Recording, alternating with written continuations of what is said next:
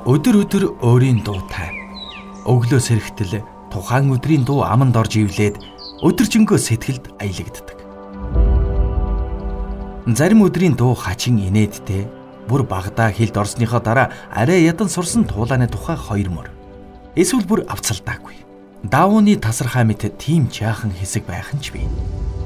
Тухайн өдрийн дууг хүн өөрөө сонгодгүй. Дуу харин өөрөө түүнийг олж ирээд байдаг мэт. Бизнесмэний ширээний 98.9 ном. Бизнес радио 98.9.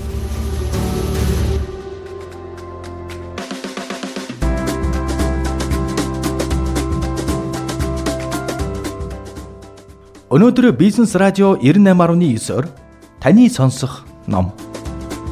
Thinking Fast and Slow номын хурангуйг хүргэлээ.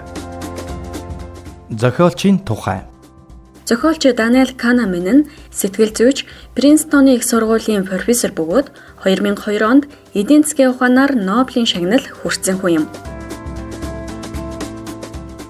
Энэ номыг уншсанаар та юу олж мэдэх вэ? 1970-ад оны үед ердөө хоёр таамаглалыг нийтээр хүлээн зөвшөөрдөг байсан. Нэгдүгээр нь хүмүүс үндсэндээ рационал зан төлөвтэй бөгөөд эрүүл сэтгэхүйтэй. За хоёр дахь нь рационалаас хэлбэлсэн ихэнх хазайлтуудын шалтгаан нь эмоц юм.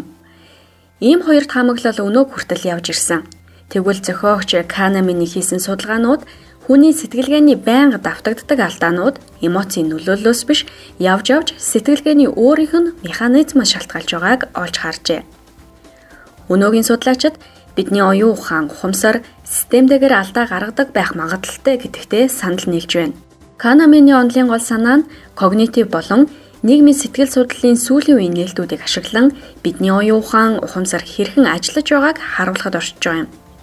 Бид яаж сэтгэдэг талаарх амьд ярианда уншигчдыг татан оролцуулахдаа зохиогч бидэнд хаана хизээ өөрсдийнхөө зүүн билегт найдан хянуур сэтгэлгээний давуу талаа яаж ашиглаж болохыг заасан юм. Түүнчлэн бизнес болон хувийн амьдралдаа шийдвэр гаргах, нийтлэг алдаануудаас хэрхэн зайлсхийж болох талаар энгийн бөгөөд сургамжтай зөвлөгөө өгчээ.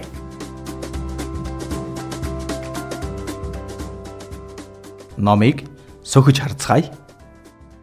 Бид өдөр тутмын амьдралдаа том жижиг олон шийдвэрийг эргэцүүлэлээр хар ухаанаар нийтэд түгээмэл бодлоор эсвэл оюунлаг таамаглалаар гаргаж ирдэг.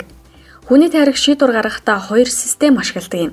Эхний систем нь шийдвэрийг богино хугацаанд автоматар гаргадаг бол хоёр дахь систем нь оюуны өндөр ачаалал шаардаж шийдвэр гаргана.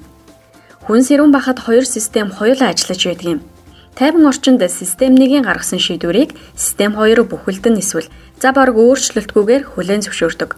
Энэ үед хүн өөрийнхөө хүслийг дагсан байдаг. Харин орчны нөхцөл байдлыг эвдсэн үйл явдал тохиоход систем 2 идэвхэж байна. Ерөнхийдөө хүний амьдралын дийлэнх хугацаанд систем 1 үйлчлэнэ. Гэхдээ энэ системээс хазайлт, алдаа их түрэн гардаг. Систем 1 ялангуяа логик сэтгэлгээ, статистикта таарав. Эндээс хүний амьдралд систем 2 гол үүрэг гүйцэтгэдэг хэмээн харагдахч систем 1-ийг таньж мэдэхгүйгээр амьдрах боломжгүй. Систем 1 ямар ч зүтгэл гаргалгүйгээр сэтгэл хөдлөлийг төрүүлэх чадвартай. Харин сэтгэл хөдлөл нь систем 2-ын итгэл үнэмшил, ухамсартай сонголтын гол их үсвэр нь болдог. Систем 1 альва бэрхшээлтэй тулгархаараа систем 2-т холбогдож үүссэн асуудалд илүү тодорхой, зорилгод чиглэсэн боловсруулалт хийх замаар шийдвэр гаргахыг шаарддаг юм. Бизнес радио 98.9.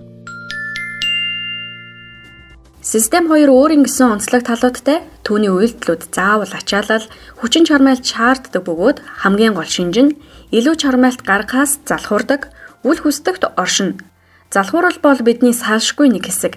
Тиймээс заримдаа систем 2-ын гаргасан гэх бодол үйлдэлүүд ихэнхдээ систем 1-ээс үүдэн гарсан байх нь бий.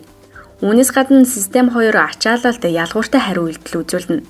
Тодруулах юм бол систем 2 хамгийн чухал даалгавартаа шаардлагатай бүх анхаарлаа хандуулж түүнийг хамгаалдаг. Харин бусад даалгавруудад нөөц хүчнээсээ хуваарилдаг юм. Зохиогч систем 1 болон систем 2-ын ялгааг жишээн дээр тайлбарласан байна. Эхлээд тэрээр нэг эмэгтэйн зургийг харуулжээ. Уг зургийг хараад ямар ч хүн эмэгтэйг хар үстэй эмэгтэй гэдгийг дорно, итгэлтэйгээр тодорхойлж чадахын сацуу түүнийг ууралсан төрхтэй байгааг хинээрч хэлүүлэлтгүй ойлгоно.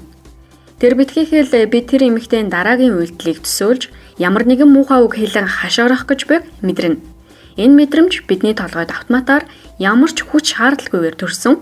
Бид түүний сэтгэл санааны байдлыг үнэлэн хийх үйлдэлийг нь таамаглах оролдлого хийгээгүй. Зүгээр л энэ бүх бодол автоматар өрөмжсөн гэсэн үг. Үүнийг л түргэн сэтгэлгээ буюу системник хэмээн нэрлэж байгаа юм. бизнесмэний ширээний 98.9 ном.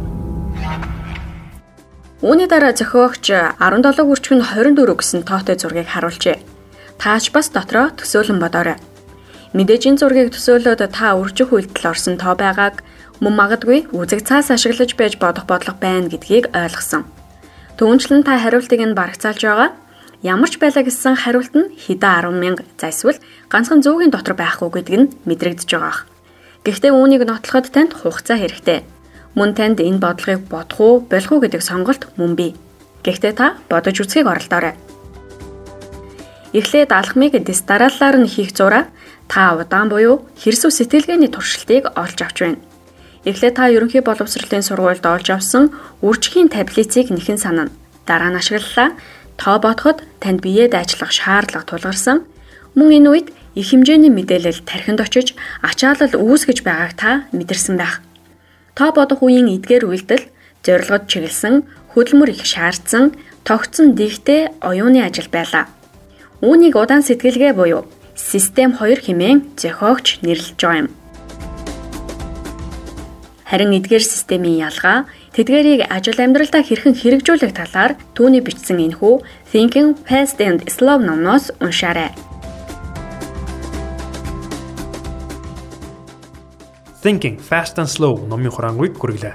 Номыг хураангуул орчуулсан Ажагийн Болрот. Танд амжилт хүсье.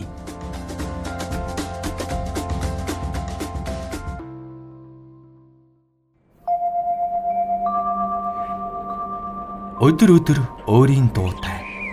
Өглөө сэрэгтэл тухайн өдрийн дуу аманд орж ивлээд өдөржингөө сэтгэлд аялагддаг.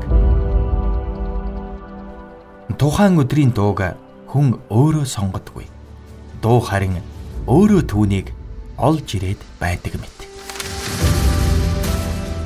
Бизнесмэний ширээний 98.9 ном.